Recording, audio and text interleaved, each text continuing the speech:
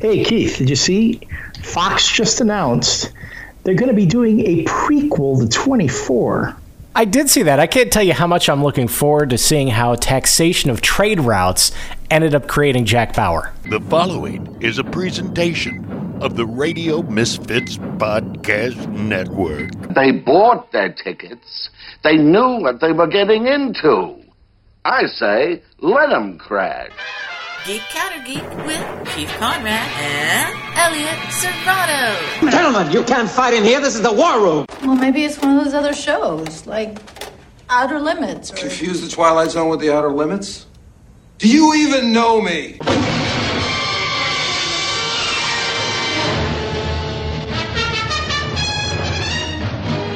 Geek Counter Geek number 124. I'm Keith Conrad, joined as always by Elliot Serrano, at Keith R. Conrad, at Elliot Serrano, at Geek Counter Geek, facebook.com/Geek Counter Geek. There's a lot of news. There's really an embarrassment of riches this week, Elliot, but the thing that broke probably the closest to when we decided to record this thing was Patrick Stewart showing up in Las Vegas uninvited and making a really big announcement.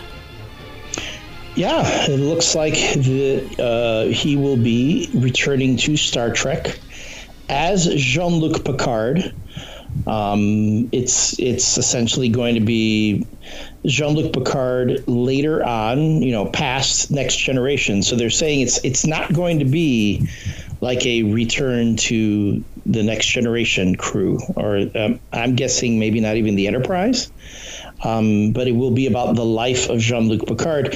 He also made some sort of interesting commentary about, he thought that he'd never be playing the character again after the last Trek movie was released. I want to say that was... That was Nemesis, and it was in 2002, and it seemed like universally, not only did the movie not do well, but it seemed like universally everybody had... a pretty bad time making it.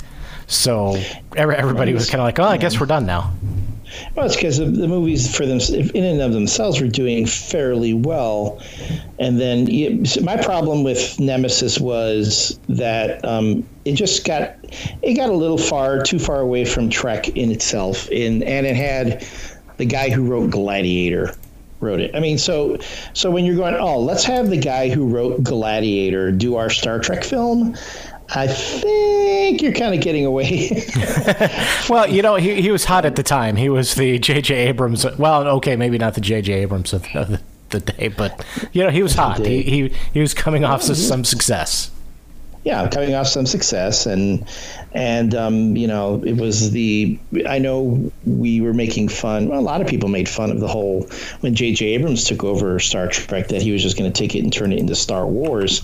Right. And all you had to do was look at Nemesis and think, well, they kind of already did that with the Next Gen crew. It's so much conflict, so much splody stuff, and not as much about the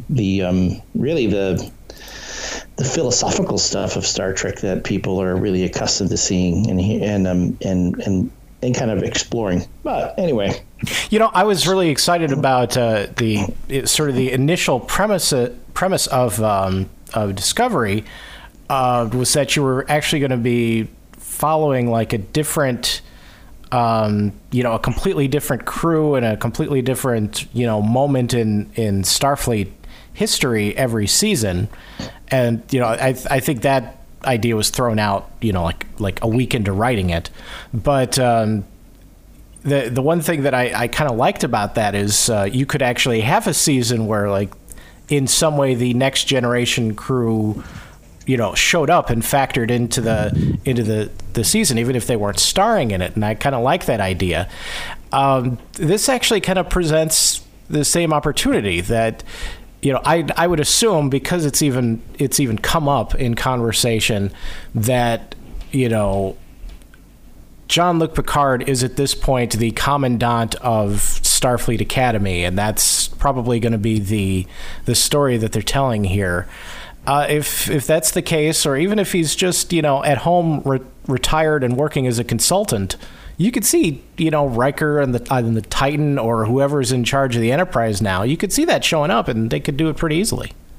Yeah, and then Stewart was also making reference to the current dark times that we are in, and how a character like Jean-Luc Picard can help bring, just a bit of light and hope to people. So there you can say there's a bit of fertile ground there, things they can do.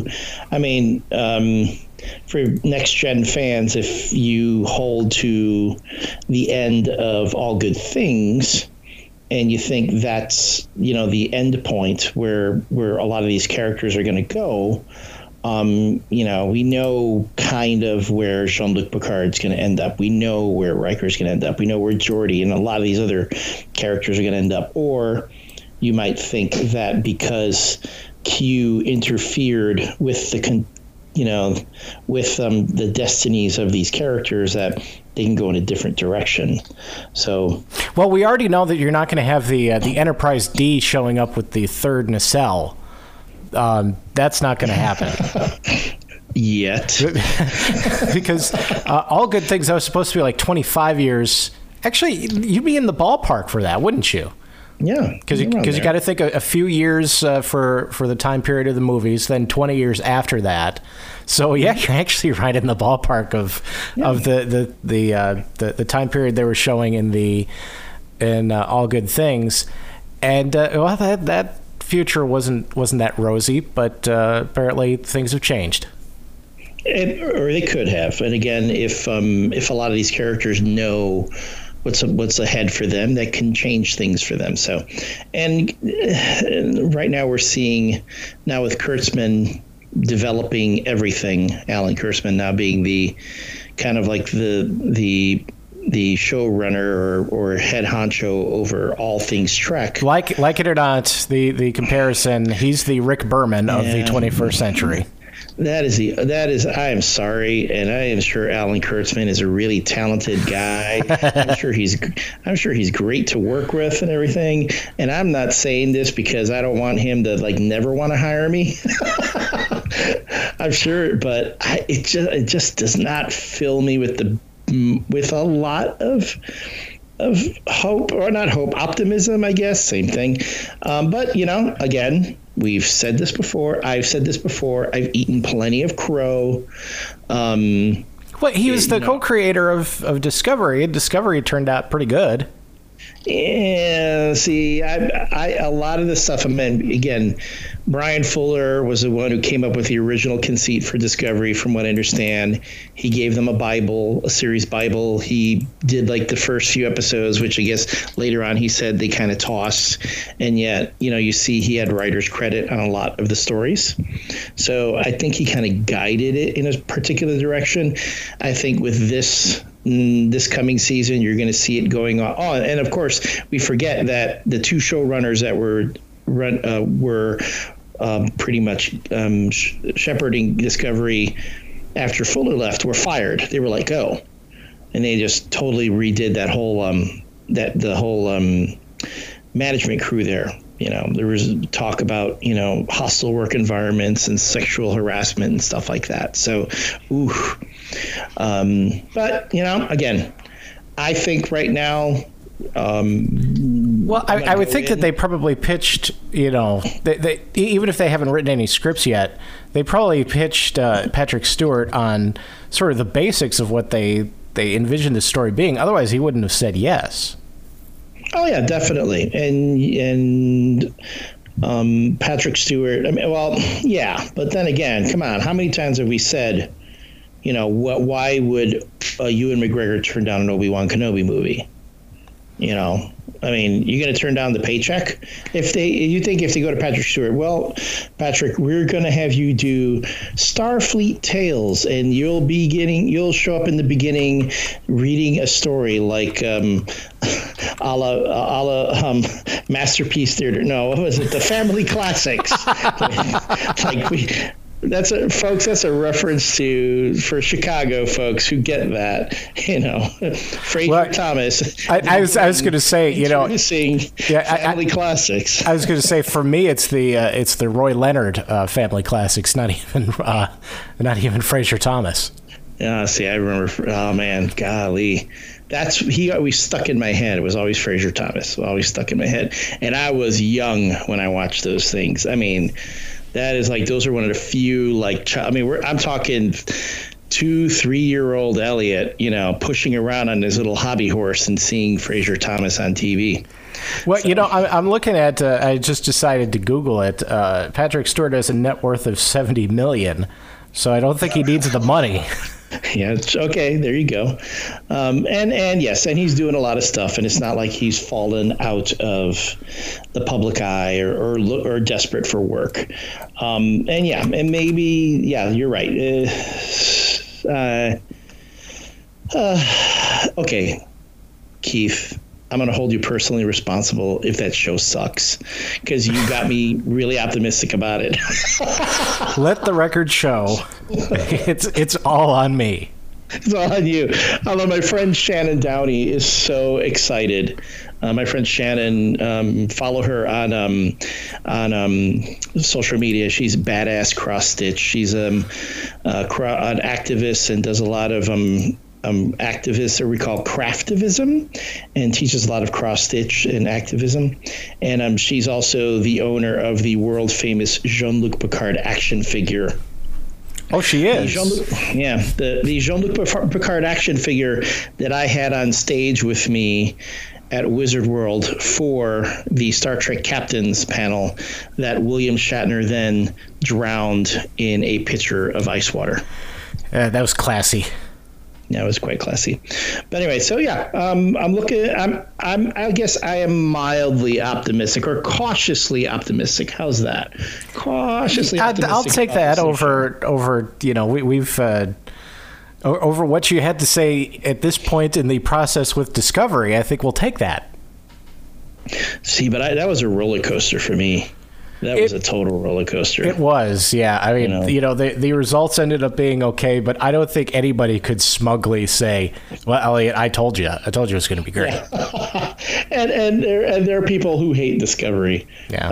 Well, it's the same thing as in the same era as Star Trek Beyond. That I'm usually the more optimistic one, and I said, if they have a story here, they seem to have done a good job of hiding it in all the trailers, and it turned out they did. Yeah, and they also took a world famous man of color, Idris Elba, and they did a great job of hiding him under a whole lot of makeup. So, they did, yes. Yeah. So Patrick Stewart gonna be Jean-Luc Picard again. I'm wondering how many more people are now going to go to the CBS All Access app knowing that. I think that they will actually get some, because I know that there were basically only 2 new original shows on CBS All Access. There was Star Trek Discovery and The Good Fight, which probably have very different audiences. So if you're going to only have 2 shows, probably a good mix. But they both actually seem to release at about the same time, and I would imagine they had a slew of people unsubscribe, because unlike ESPN, you can unsubscribe from CBS All Access. That's an inside joke that 3 people are going to get, but they'll think it's hilarious.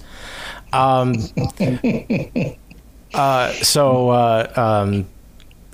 would imagine they had a lot of people drop off, and just adding, okay, you're going to have at least those 2 plus the Twilight Zone plus a Patrick Stewart show. In 2020, they're probably feeling pretty good about keeping subscribers. My thing again, and I know we discussed this even in the very beginning when we were talking about the CBS All Access, they're trying to make it seem like it's a television watching experience. It debuts at a certain time on a particular day, and unlike Netflix, that will take an entire season of its new show and just put it up so that people can watch the whole thing. Yeah. I think that's a huge mistake, by the way. Just I'm wondering why. Do they feel like they haven't gotten to that point yet where they have a big enough library to do that? If you ask me, I mean, that's really just what people's TV watching habits are now. And if you want to get folks invested in something, just again, it doesn't hurt Netflix at all when they put the entire Stranger Things season 2 up. Well, I think you kind of touched on it that, and we'll see if this continues when they have more shows coming online at once. But I think it really is the fact that there was 18 episodes in the first season of Discovery, and so for those 18 weeks they had me, and then I was gone. So if they, the time thing, it's just idiotic and doesn't matter. Releasing it at 7:30, I think it was, on Sunday night, 7:30 Central. That's just stupid. If you're going to release it at a specific time, make it, I don't know, make it midnight or something. So you don't think you're fooling anybody. But releasing them one at a time, I think that is 100%, because they, if they released them all at once, people would be binge watching them over a weekend, and then they'd be unsubscribing. Right now, I guess you're right. I mean, but then people binge watch stuff on Netflix all the time, and they keep it up. I mean, even when there's nothing they want to watch. Yeah, and I think the difference there is that Netflix has, loads of stuff in addition to, like say Stranger Things. You can watch back episodes of Futurama and things like that. And CBS, they get a little bit of that, because they have their whole catalog. But I just don't think that that's enough of a draw to keep people there. Yeah, I guess. So, especially since a lot of those shows you can actually get on things like Netflix and Hulu. So, at some point that's going to change, and then you're going to have to get a new subscription service for every potential outlet. Which is going to be freaking annoying if you ask me, because you have the Disney one coming up soon. Yeah. So everything from ABC is going to go onto that instead of Netflix and Hulu. Right, and then they're going to be, if you want new Clone Wars, it's going to be on the new Disney service. All the Star Wars movies are soon going to be just on Disney. Then they're going to pull all the Marvel stuff off of Netflix. It'll only be on Disney, and to me, it's just the maddening part is how. And again, we've discussed this in previous podcasts. It's like they're nickel and diming us to death. I mean, yeah. I pay my $8-9 for Netflix every month. I don't even think about it. But you want me to subscribe now? But I don't subscribe to Hulu. I don't subscribe to any other type of streaming service, because those things add up over time. Well, I actually, I'm a cord cutter, so I don't do cable TV. I do Hulu Live TV, and to your point, when it used to be like a huge cost savings to do that, and now when you add up each individual thing, it ends up being a wash as far as cable. The only reason that the only advantage that you have being a cord cutter is tomorrow I can decide I'm not going to do Netflix anymore. It was interesting because there were a couple original Netflix movies that dropped on August 1st, and I saw like 2 or 3 hot takes on social media and a few news outlets saying Netflix is literally greenlighting everything. Like, if you have an idea, literally, you should call Netflix, because they will greenlight it and make it for you. And I think that there's probably some truth to that. And the reason that would actually be happening is because eventually they're going to lose all the Disney stuff and the CBS stuff and the Fox stuff. And so they're only going to be left with the Netflix original stuff. So they got to have enough volume that people are going to continue to pay for it. Well, maybe they'll bring back Sharknado. You know, they could. By stopping with 6, they said that's the last Sharknado, which I go, I'm gonna call BS. Oh, people watch Sharknado 6. They're making a 7. I mean, it's 7. So you know Sharknado 6 is going to be a cliffhanger, and they're going to be like, all right, if you insist, we'll make another one. So and I don't know how much is CBS All Access cost? Is it $7.99? It's like $4.99 with commercials and $7.99 without it. Without, right? Because I was even doing like the WWE Network, and they're like it's $9.99, and they have a huge catalog of things. Plus, they have their original programming, and like every pay-per-view that's ever occurred on in wrestling. And even that, I'm like, it's just, it adds up over time. It's too much. I can't afford it. So you're going to be seeing a lot more, if you ask me, with a lot of these streaming services. I think you're going to see a lot more pirating going on. You see a lot of folks going, where can I find the stream for that? We're going to get that. Because if all I want to do is watch one show, you know, I mean, that's actually, that's a good point. But if you just want to watch one show, there aren't many that aren't on Amazon. And then there are many that you just can't stream illegally too. Well, that's true. Know? So I think it's still, the economics of it are still I think still developing. It's still very nascent. And now because remember, everyone thought the Netflix guys were stupid. Yeah. And on top of that, they lost so much money in the beginning. I mean, Netflix lost, how many millions, if not billions of dollars in the very beginning. And he just kept chugging along. And now everyone looks to them as like the standard of streaming services. And everyone's trying to copy that model. So.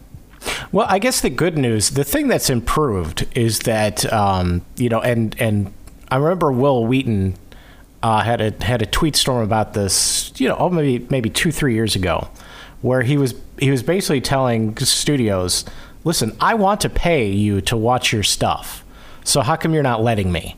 And the good news is that we've gotten to a point where you can watch anything you want. It's just a matter of now we have to figure out, okay, what does paying for it actually look like?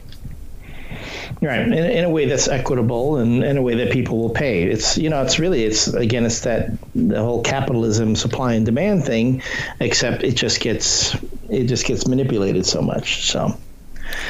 Oh well, I just hope. Well, Jean-Luc Picard's worth. Patrick Stewart's worth $70 million, so he's not doing it for the money. No, he's not. Don't worry about him getting paid. But the good news is that so now instead of paying, because I'm cheap, so I pay for the $4.99 CBS All Access with the commercials. So now I'm going to have Star Trek Discovery, The Twilight Zone, assuming it ends up being good, and the Patrick Stewart series. So I got at least 2. Instead of me paying $4.99 a month to watch one series, now I'm paying $4.99 to watch 2, maybe 3. So things are looking up there. And you still get commercials. Yeah, but I'll live with that. It's like it's Tom Sawyer's Picket Fence. You're paying them to watch commercials. Well, Yeah. But I'm paying him a little less. I have the option, and I know that. So it's not Tom Sawyer's Picket Fence quite, but it's close. This here is one great fence. I'm telling you, people all over are going to want to paint this fence. Now, I'll let you paint this fence, okay? For $5.99, you can paint this fence, but you're going to have to bring your own paint. For $7.99, I'll give you the paint to paint the fence with. Oh, that is kind of what they're doing. I've been had. To me, I'm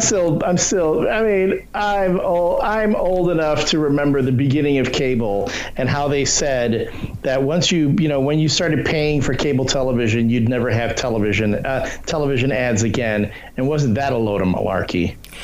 Yeah, think about that. Like, so things like TNT. You're paying to watch TNT because you're paying for cable, but you're still watching commercials. Right. It's like the toll road. You know how they say, we're going to build a toll road, and eventually the toll road's going to pay for itself, and then it'll be free. And that's a bunch of bull. Everyone knows, in the history of man, never has a toll road ended up being free. Never has it ended up being free, and never has it paid for schools the way that they always say that everything is supposed to. No, nor do casinos. But anyway, that's a different show. It is. So, speaking of beloved characters returning, back up a little bit. I've said all along that I think that eventually they will end up doing some sort of CGI thing with Princess Leia in Episode 9, and this week they announced that they have some unused footage from Episode 7 that they're going to use to work Carrie Fisher into the story in Star Wars Episode 9. I think they're, first of all, since nobody's seen the unused footage, to my knowledge, they could actually CGI it up and nobody would know the difference. So that maybe just be their way of covering things. But anyway, they're going to get Princess Leia in, considering the fact that none of the unused footage was setting up her eventual death. I doubt that. I'm not sure how that's going to factor in, but I guess we'll see. I do find that interesting. I mean, it's something that actually George Lucas pioneered in the prequels, where he liked taking all different. He had all this footage. He took shot after shot after shot after shot of the actors doing things, and even though he might not have a complete shot that he liked, he could cobble together different shots and use it to make an overall shot that he was happy with. Well, the most famous one was probably in the special edition where they added Jabba the Hutt in later. Yeah, but even that, it was like there's this one I saw in one of the behind the scenes documentaries about Attack of the Clones, where there was a scene with Hayden Christensen and Natalie Portman, and they're on Naboo together, and it's the whole, it's the "I hate sand" speech, and I'm aware of it. And there's a bit where they were, I guess, Lucas really liked the expressions that they had on their face, but Christensen, he did something with his hand in a different take that Lucas really liked. So he took both takes and combined the expressions on one with Hayden Christensen's hand in another, which you're like, oh, that's kind of creepy when you think about it. He, almost like cut and paste his hand motions from another scene into this one. Well, that was fine, but I thought it was a little weird for him to face swap the two of them. Yeah, who knew that they had that they had a Snapchat in Star Wars? Yeah, it was amazing. But yeah, so this whole idea of CGIing people, it's Forrest Gump, right? Yeah.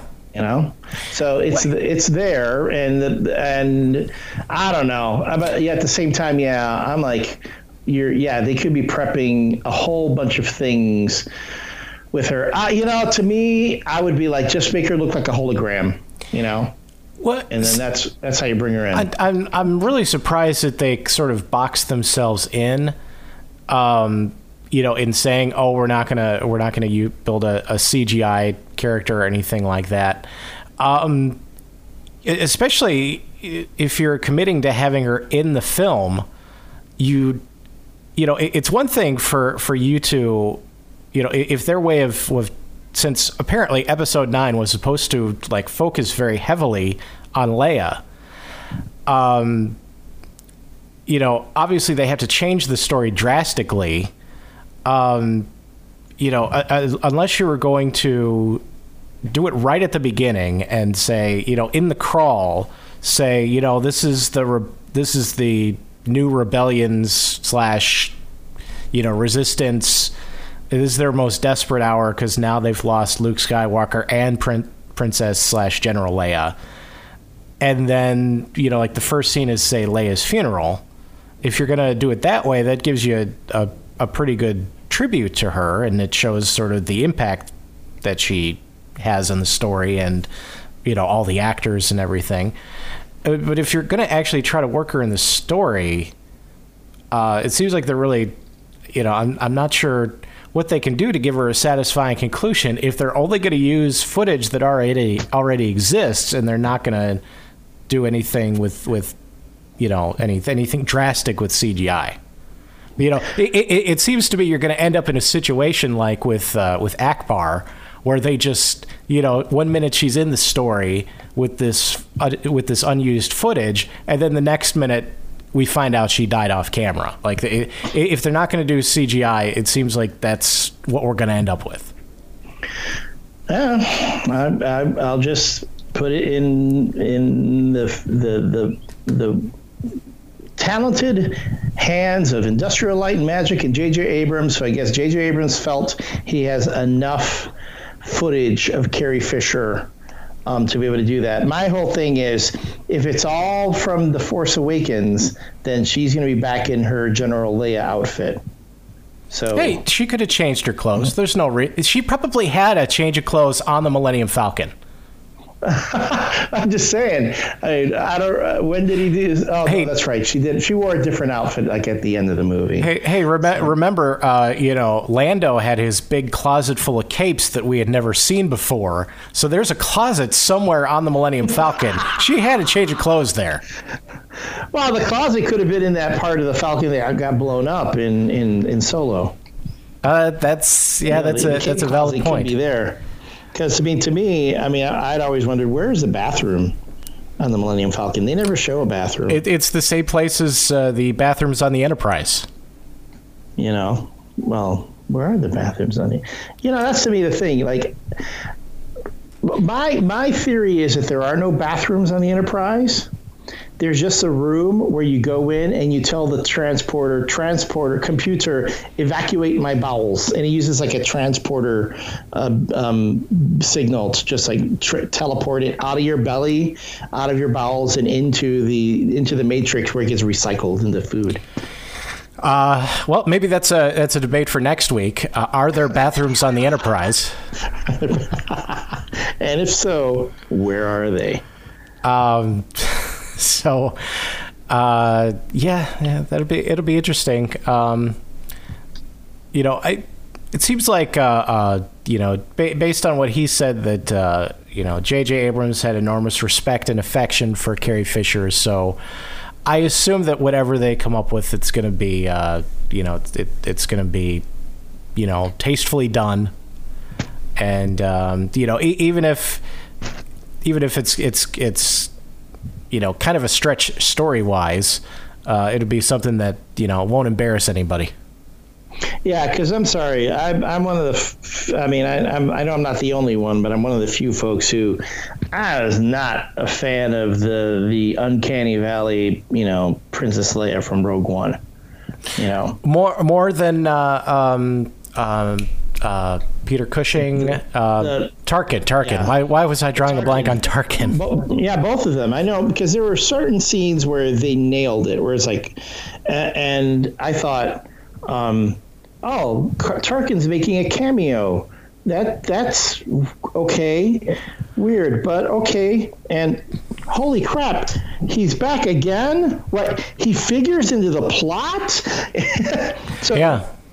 It's interesting because I had the same thought when I was watching Rogue One, that I thought that the first scene where you see Tarkin, and it was pretty well done, that it was basically just to sort of let you know, hey, yeah, this is the same world from A New Hope, and no, then he ended up showing up again, not quite so well done. And it was easy doing Vader because Vader's essentially a guy in a costume, so. But I like to think that was actually Hayden Christensen in the costume. He just never told anybody. No, it wasn't him. We know who it was, and it wasn't Hayden Christensen. Poor guy. That's okay. The guy isn't even acting anymore. Well, every week there's a rumor he's going to be in episode 9. Oh, to appear as a Force ghost? Yeah, or something. Yeah. So, let's see. That's how we'll leave this Star Wars discussion. We'll see. We'll see. Man. And also, somewhat sad. Yeah. But you won't be sad if you go in search of headphones and audio accessories from Tweaked Audio. Oh, no, because Tweaked Audio, one of the sponsors of Geek Counter Geek, has key features like 8 colors and styles, mic'd and non-mic'd versions. They also now have new wireless earbuds, if you're interested in those. They're designed to sound great for music and talk. You can use them for listening to music on your phone, on your MP3 player, co-op gaming, answering phone calls. They have a noise-reducing design, a lifetime warranty, and if you go to tweakedaudio.com, again, that's tweakedaudio.com, and use the discount code GCG at checkout, you'll get 33% off and free worldwide shipping. Again, enter the discount code GCG at checkout. You'll get 33% off and free worldwide shipping. The code is not case sensitive. And of course, once you've gotten that high quality audio equipment from Tweaked Audio, you'll want to listen to the many wonderful podcasts on the Radio Misfits Podcast Network, including Caffeinated Comics, where they're talking about the Teen Titans Go to the Movies, which is probably not one that was on my list to immediately see, but who knows? Maybe they can convince me. There's also, of course, the Dishing Bitches. And on Minutia Men, Rick and Dave are talking about a number of things, including a story that I saw during the week with a zoo that was trying to pass off donkeys painted as zebras, which you can't do. But they also talked to a former ABC News anchor, Joel Daly. And, Rick is kind of, in just about every episode, he's talking about a brush with a celebrity from his illustrious radio career. And I actually have a Joel Daly story, amazingly. Get out. Yeah, it was my second day at WGN during my brief glorious run there, where I had just arrived for work and I was getting into the elevator, and there's this. I'll just say that to me, he didn't look recognizable. It just looked like an older gentleman in the elevator. And literally, he introduces himself to me and says, "Hey, I'm Joel Daly. I used to be on ABC News here in Chicago. I was the guy who yodeled." I remember Joel Daly as a kid. Again, really, really young. Joel Daly and Fahey Flynn. And I'm telling you, Joel Daly helped me learn English as a little kid, as a little Spanish-speaking Puerto Rican. If I had seen him, I would have been like, "Mr. Daly, you helped me learn English." That's pretty cool. Yeah, pretty cool. Did you learn how to yodel, though?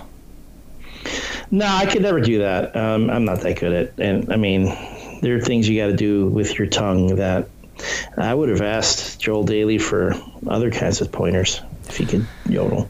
Moving on.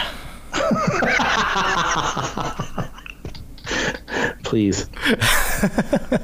So you asked a question on social media that ended up creating quite a firestorm, really. Yeah, it's something that I've been thinking about as of late, and this all originated on Twitter last week when Elliot, after having a bit of imbibement, a few tasty adult beverages, and feeling kind of frisky, wanting to go stir something up. And especially these days on social media, when everything just gets so heated and people get so angry, I thought I'd take a fun question. I started by lightly trolling Patrick Zurcher. He's an artist for both Marvel and DC Comics. He's done some great stuff. I became a fan of Patrick's when he was doing a run on Iron Man back a few years back, and now he's doing stuff like with DC's Superman and other titles. He made a comment about he doesn't understand why how there's this whole Marvel versus DC thing. There is Marvel fandom, DC fandom. You know, you have the Marvel. We call them the Marvel zombies. That was always what you called yourself if you were a diehard Marvel fan. And these days it's DC fanboys. So it's always Marvel versus DC. Who, you know, which characters are better, which company is better. And he goes, I don't understand. He goes, I don't get this whole, you can't be a fan of one versus the other. It's like, I don't get this Marvel versus DC because I'm a fan of both. I like both companies. I like both the characters from both worlds. Well, for me, it's almost like saying I like, books that are published by Simon & Schuster, but Penguin, oh, you guys can pound sand. Right. So... But then, which I was like, oh, okay. I do the bit when I ever think I want to make it, instead of just replying to the comment, because not everyone who sees my comments necessarily going to know what I'm talking about. I retweeted that with my own comment saying, that's kind of like saying you're a fan of both the Mets and the Yankees. That's just crazy talk, you know, which, you know, and I'll get into how I really feel about that. But it's funny when we talk about fandom, all right, in general, when we talk about how can Marvel versus DC, Star Wars versus Star Trek, and those are the two that jump to mind. But I'm sure that there are others that GoBots versus Transformers. Is there anybody who would actually pick the GoBots? Yeah, unfortunately, I am the GoBots of love. I mean, that's what I am. Anyway, so oh, my girlfriend's gonna kill me if she hears this. It's funny that you look at that and you go, why does it fall into that? I mean, why can you not be a fan of the Mets and the Yankees if you're from New York? I mean, here in Chicago, any Chicagoan knows there's this funny thing. We have the White Sox and the Cubs, and the White Sox fans get incredibly militant, and a lot of them just do nothing but deride. They talk about the Cubs all the time and how they hate the Cubs and they don't want the Cubs. I know some White Sox fans who talk about the Cubs more than they talk about the White Sox. White Sox, right? And then you have Cub fans like they're like, there's another team in Chicago. What? I've never. A White Sox, never heard of them. But anyway, but it just, I find it's silly because, because I remember when the White Sox won the World Series in 2005. That was 2005, yes. 2005, right? Suddenly everyone in Chicago was a White Sox fan, and you had how many hundreds of thousands of people showing up for the parade. Where were they when the team was playing is my question. They were, it'd be nice to have them there. And then, of course, the Cubs won theirs, and that was their bit. Anywho, this whole idea that when you are a fan of a particular sports team, it seems like we accept the tribalism of that, and yet we don't necessarily want to accept the tribalism of, like, as you said, Marvel versus DC. Publishers? Really? Why Penguin versus Tor? Oh, no. I'll tell you, Tor rules all. Why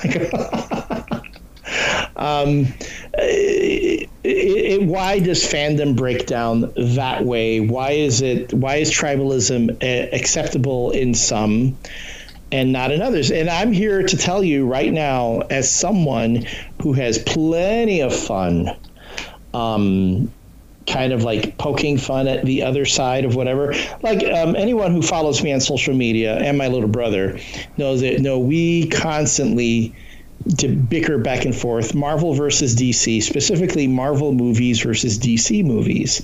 And that's based on how DC is done with most of their movies, that's seems like it would be a somewhat one-sided debate. You would think, but my friend, we are in a world of alternate facts, and every opinion counts, even when you're completely wrong. So, my deluded little brother, poor thing. I know my mom shouldn't have smoked when she was pregnant with him. Yeah. But she didn't. My mom's going to kill me if she ever listens to this. There's a lot of people lining up to take a shot at you now. It's gonna be like that scene in Airplane. Where with the hysterical woman. Yeah, that's like me at work, actually.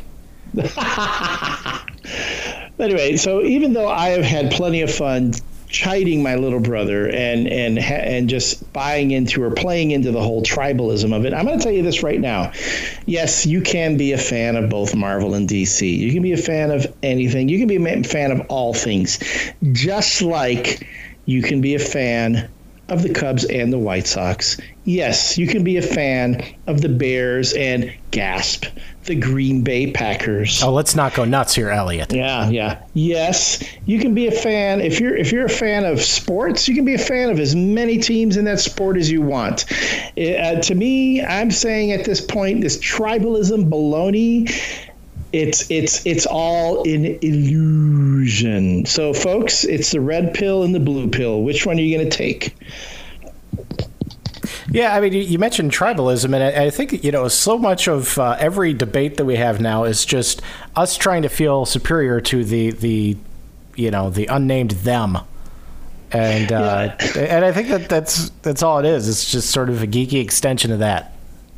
Yeah, it's to me, especially with fandom. Let me real quick. I'm gonna pull up my Facebook page, because I did post that on my page, and then I started getting some different comments on the poll. So what I would say, folks who are listening, if you go to the Geek Counter Geek Facebook page, we're going to make it a point of putting more of these polls up before we actually discuss it on the show, and then give us your opinions, so then that way we can really just we can include your opinions as well. But I like Wendy Vermeer says, because I put down the poll question on the Geek Counter Geek page was, if you can be a fan of Marvel and DC, Star Wars and Star Trek, etc., can you also be a fan of more than one sports team, i.e. Cubs and White Sox, Giants and Jets? Oh my goodness, Giants and Jets fans, they really go at it. Oh yeah, I mean, you see them walking down the street towards each other, snapping their fingers. It's really something. Unless they don't have a really good choreographer, then it's a mess. Yeah. That's a shame. But Wendy Vermeer says these are two different things and not parallel in comparison. Star Trek is not competing with Star Wars, whereas sports ball teams are often competing with each other. To which I responded, but pro sports are all in it together to make money, so the quote-unquote competition is really a facade. So it's like the Chicago Bears are not trying to put the New York Giants or even the Green Bay Packers out of business. No, a lot of times there's actually revenue sharing involved. Exactly. They need that competition. So you can't have just one sports team. You need multiple sports teams. You need them all to be successful. You need parity, so to speak, unlike Marvel and DC, where they are really trying to put each other out of business. I mean, Marvel and DC they flood the market with their product, wanting you to buy their stuff as opposed to the competitors. And I'll even go so far as Star Trek and Star Wars. Star Trek and Star Wars, you can be a fan of both, but don't tell me that Paramount isn't gunning for those quote unquote dollars, those Star Wars dollars, that they're trying to get that fan and get their money as opposed to seeing it go to Disney. So to say that they're not, that they're two different things and not parallel in comparison, I would say that there's more competition between Marvel and DC, more true competition, thus justifying the tribalism than there is within sports. Well, yeah, it's probably a little different during the, in the digital age, and you know more about this than I would, but it seems like, like the Chicago Bears, no matter how badly they do, they're going to continue to exist. If you decide to choose one comic over another, it's possible that might not exist anymore. It might not exist because of the competition of it. So, and then here goes let's go back to the Facebook here. Michael Marquis Albright's comments: if you tighten that up to, quote, 2 competing sports teams in the same region, unquote, that becomes harder to answer. Which I would think, if you're talking about 2 competing sports teams in the same region, then you might see, again, that competition. More of that direct competition for the fan dollar. I mean, here it's up with the Cubs and White Sox, right? I mean, the White Sox fans, reality is they're in the minority. There aren't as many White Sox fans in the city of Chicago as there are Cubs fans. So they are always trying to compete and get more of that baseball fan dollar. So you can see a justification or true competition there. So to me, I'm saying, when it comes to fandom in general, as far as tribalism, you can tell me, yes, I'm justified in keeping with my tribe. I can come with just as many reasons to knock you down as build you up in all the different areas. So to me, I would guess, when it comes to fandom in general, what does that really serve us now? What does it really serve us in anything, not just entertainment, not just Marvel, DC, but also in sports? Because, what is it that happens in sports, right? I'll go back to Wendy, which is, she makes a good point. Wendy says, that's how teams make their money, by creating diehard fans who root for one team over another to sell merchandise. You need that sort of tribalism there to get those dollars. All right, we get it, Wendy. We need Geek Counter Geek merch. We're working on it. Ooh, I want some Geek Counter Geek baseball jerseys, hockey jerseys, and then basketball jerseys, which will only sell around Lollapalooza because that's the only time anyone will wear them. Makes sense. Yeah.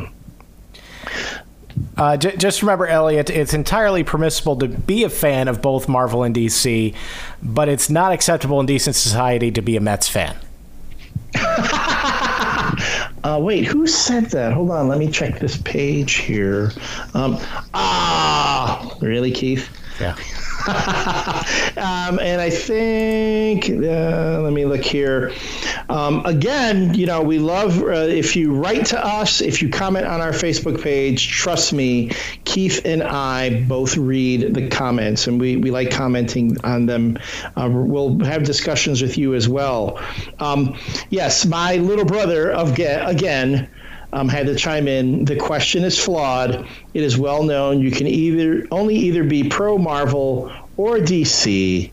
Anything else is heresy. That's, So to which I will say to my little brother, I will paraphrase Homer Simpson: Marge, don't you get tired of being wrong all the time? Don't you ever get tired of being wrong all the time? So if you like this conversation that we had debating fandom and so on, what Keith and I would like to ask you this: what is the next hot versus topic that you want Keith and I to debate? Will it be Marvel versus DC, Star Trek versus Star Wars, Hulk versus Superman? Give us your topic. Give us your two sides, and Keith and I will take an opposing side, whether we believe in it or not. We're going to research it. We're going to go at it here on the podcast, and then you, the Geek Counter Geek listener, are going to tell us your verdict. Who won the debate? Was it Keith? Was it me? And, just so you know, it's usually going to be me. But, hey, a broken clock is right twice a day, so Keith will be due every once in a while. So, anyway, tell us on the Geek Counter Geek Facebook page. Comment to us on Twitter. Let us know what are the topics that you want us to debate here on the Geek Counter Geek podcast. The takes have never been hotter. The proceeding was a presentation of the Radio Misfits Podcast Network. Find our other great shows on iTunes, Stitcher Radio, and at RadioMisfits.com. Thank you. Gabatron?